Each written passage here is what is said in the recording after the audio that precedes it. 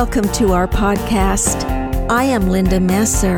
My husband Ron and I invite you to join us in our weekly broadcast of A New Voice of Freedom.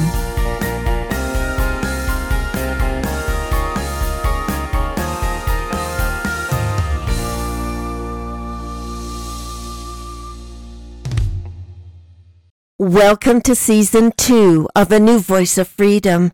The podcasts are taken from the 4 volumes In Defense of Christianity, written by Ronald Keith Messer. Podcast 54 is entitled Common Sense. Once upon a time, common sense ruled the world, until universities were invented, which declared common sense a heresy, and replaced it with political correctness. Common sense is nothing more than law learned through experience and confirmed by the actions of ordinary people. Often it is stated in aphorisms, a penny saved is a penny earned. The Proverbs of Solomon have woven their way into the tapestry of time and are often accepted as common sense. Proverbs 8:11, for wisdom is better than rubies. Proverbs 15:1, a soft answer turneth away wrath. Proverbs 16:18, pride goeth before destruction. Proverbs 18:24, a man that findeth friends must show himself friendly. Proverbs 22:6, train up a child in the way he should go, and when he is old he will not depart from it. Proverbs 23:7, for as he thinketh in his heart, so is he. When, as a nation, we accepted God as a given, the Holy Bible governed common sense. Common sense refers to that collective wisdom which we all have in common, which may come from experience. The Holy Scriptures, law, literature, philosophy, traditions, the 10 Commandments upon which our laws are founded. Our nation is in trouble today because we are replacing the common sense of the past with political correctness. Theoretical science abandoned common sense when it became enamored with paradigms rather than truth. When they sacrificed even the scientific method for personal causes and political issues and replaced fact with opinion. Politics abandoned common sense when it became enamored with money and power and divorced itself from truth, law, free will, freedom, agency, and liberty. The world abandoned common sense when it liberated itself from spiritual law. In fact, there is an effort in government to do away with the values of the past, once held by the majority of people, and impose the ethics of the New World Order upon our laws and upon the American people.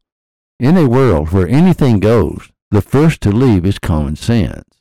Who could have imagined, for example, 100 years ago, that our so-called enlightened age would say that gender is a choice, that regardless of birth certificate or anatomy, a person may identify as a boy or a girl, and share restroom facilities with the opposite sex. It is even acceptable to identify as an animal. In an age gone by, it was called insanity. Today, we have forbidden the word insanity to even be used. Common sense does not exist today because we deny the existence of absolutes, absolute law, absolute morals, absolute standards. Common sense doesn't require elaborate arguments to justify opinions. Common sense would be restored if we simply went back to the wisdom of the ages. More than ever, we need critical thinkers.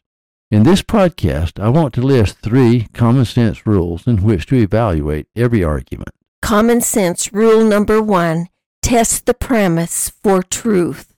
A premise is a statement or assertion or declaration upon which you base your opinions. That is also the formula for measuring common sense. You must know if the fundamental premises are true before you even consider the argument. For example, if I say, only chickens have 4 legs. He has 4 legs, therefore he is a chicken. Many premises aren't that blatantly obvious. What if I said the following? 1. Man is a biological machine governed entirely by natural laws, therefore he does not have free will. 2. There is no God, therefore there is no intelligent design. 3. There is no intelligent design, therefore the universe was created by accident. 4. Man is a product of evolution, therefore we came from apes. Or 5. Man is a product of evolution, Therefore, we will evolve into another creature. 6. We are not created equal by God. Therefore, government must create equality. 7. Animals should have rights. Therefore, we should not wear fur or leather or eat meat. Many things are assumed to be true because the majority of people believe them to be true. Unlike the four-legged chickens, which can be proven false by anyone, the above premises, though they have wormed their way into our culture, are opinions and can never be proven. The premises must be verifiable. Now for the second rule. Common sense rule number 2. Check the syllogisms for soundness. A syllogism is a basic argument with a major premise, a minor premise, and a conclusion. For example, all men are mortal. John is a man, therefore John is mortal. An argument is only sound when the premises are true and the argument is valid. In other words, the premises may be true but the argument not valid, or the argument may be valid but the premise is not true. Science has a fail-safe technique to reveal the truth of law, called prediction. Sometimes, however, where prediction is not possible, such as some of the theories that come out of the science of evolution, science declares theory as fact and thus loses its logical credibility, while still trying to exert its authority. In logic, that is called the fallacy of appeal to authority. The arguments against God, free will, miracles, and intelligent design all rely upon logical fallacies. In an argument, a logical fallacy occurs when the conclusion doesn't follow from the premise. For example, we have laws of nature, therefore God is not necessary.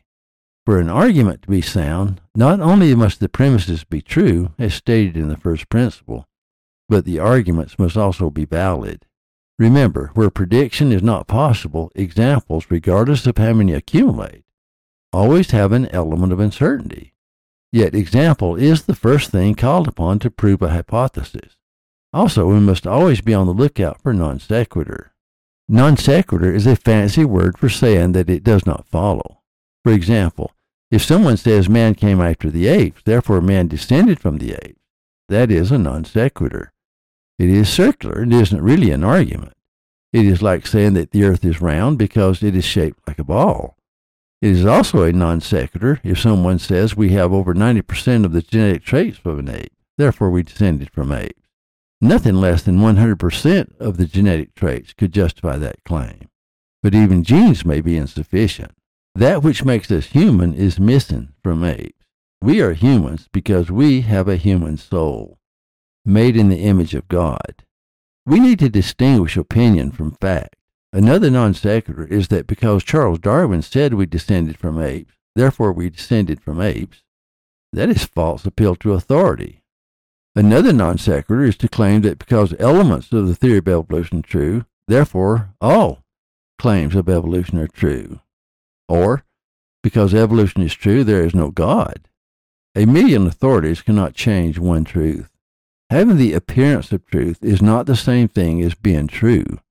There's a moth that looks like a leaf, but that doesn't make the moth a leaf. There's an insect that looks like a stick, but that doesn't make it a stick. Nature is a great counterfeiter. Beware the chameleons of science. Arguments often appear to be logical when they really aren't. A current example is the argument used to take away the Second Amendment, the right to bear arms. Violence often involves guns.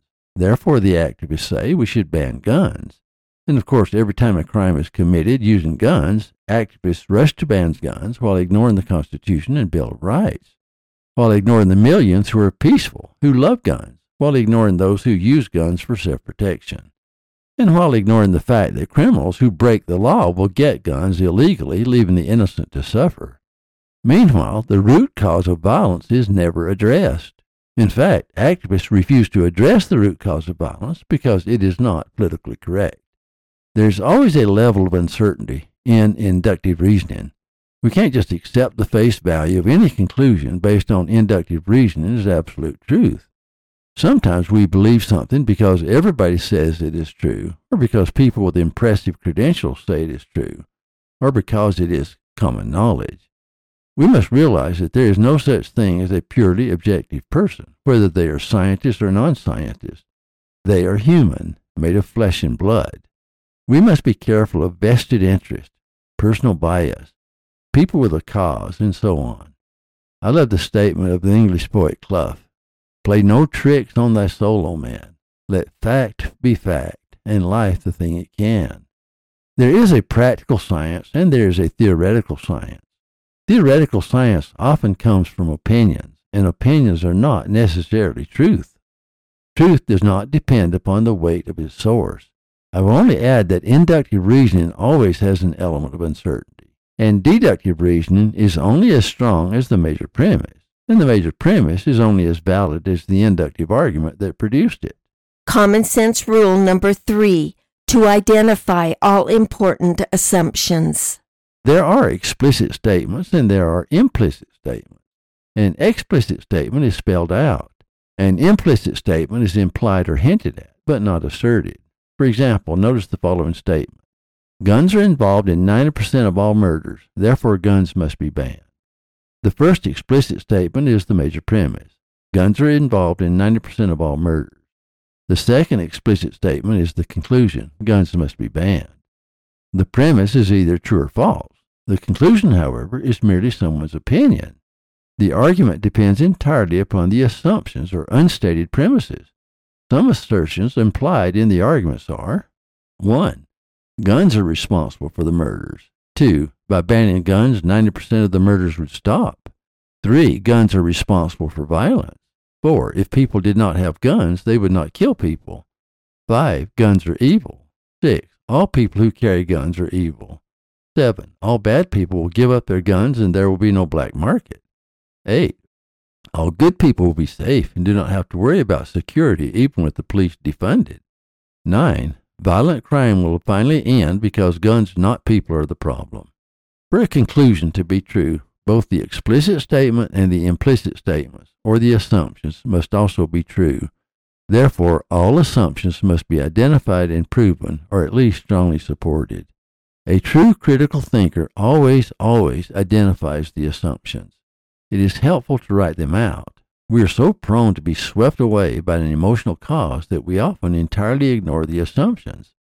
Ask the same questions about the assumptions that you asked about the premise. Are the assumptions true? Are the assumptions fact, inference, or judgment?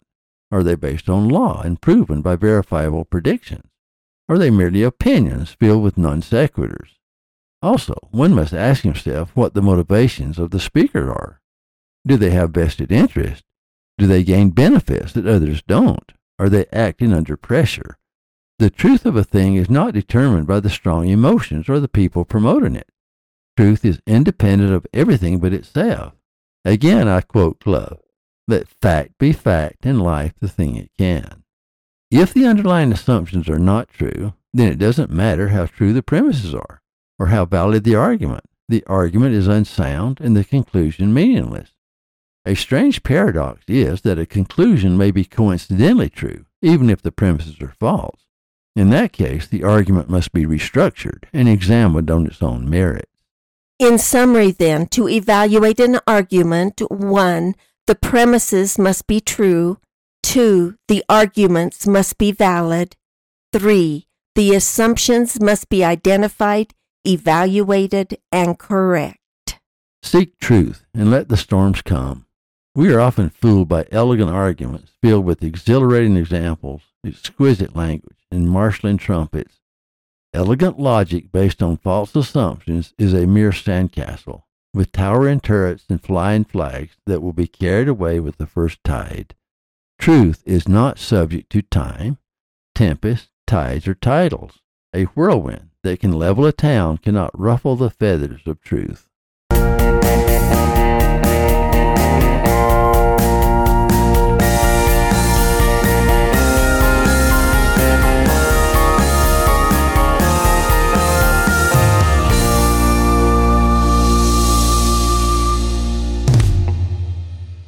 Thank you for listening. Watch for our next podcast.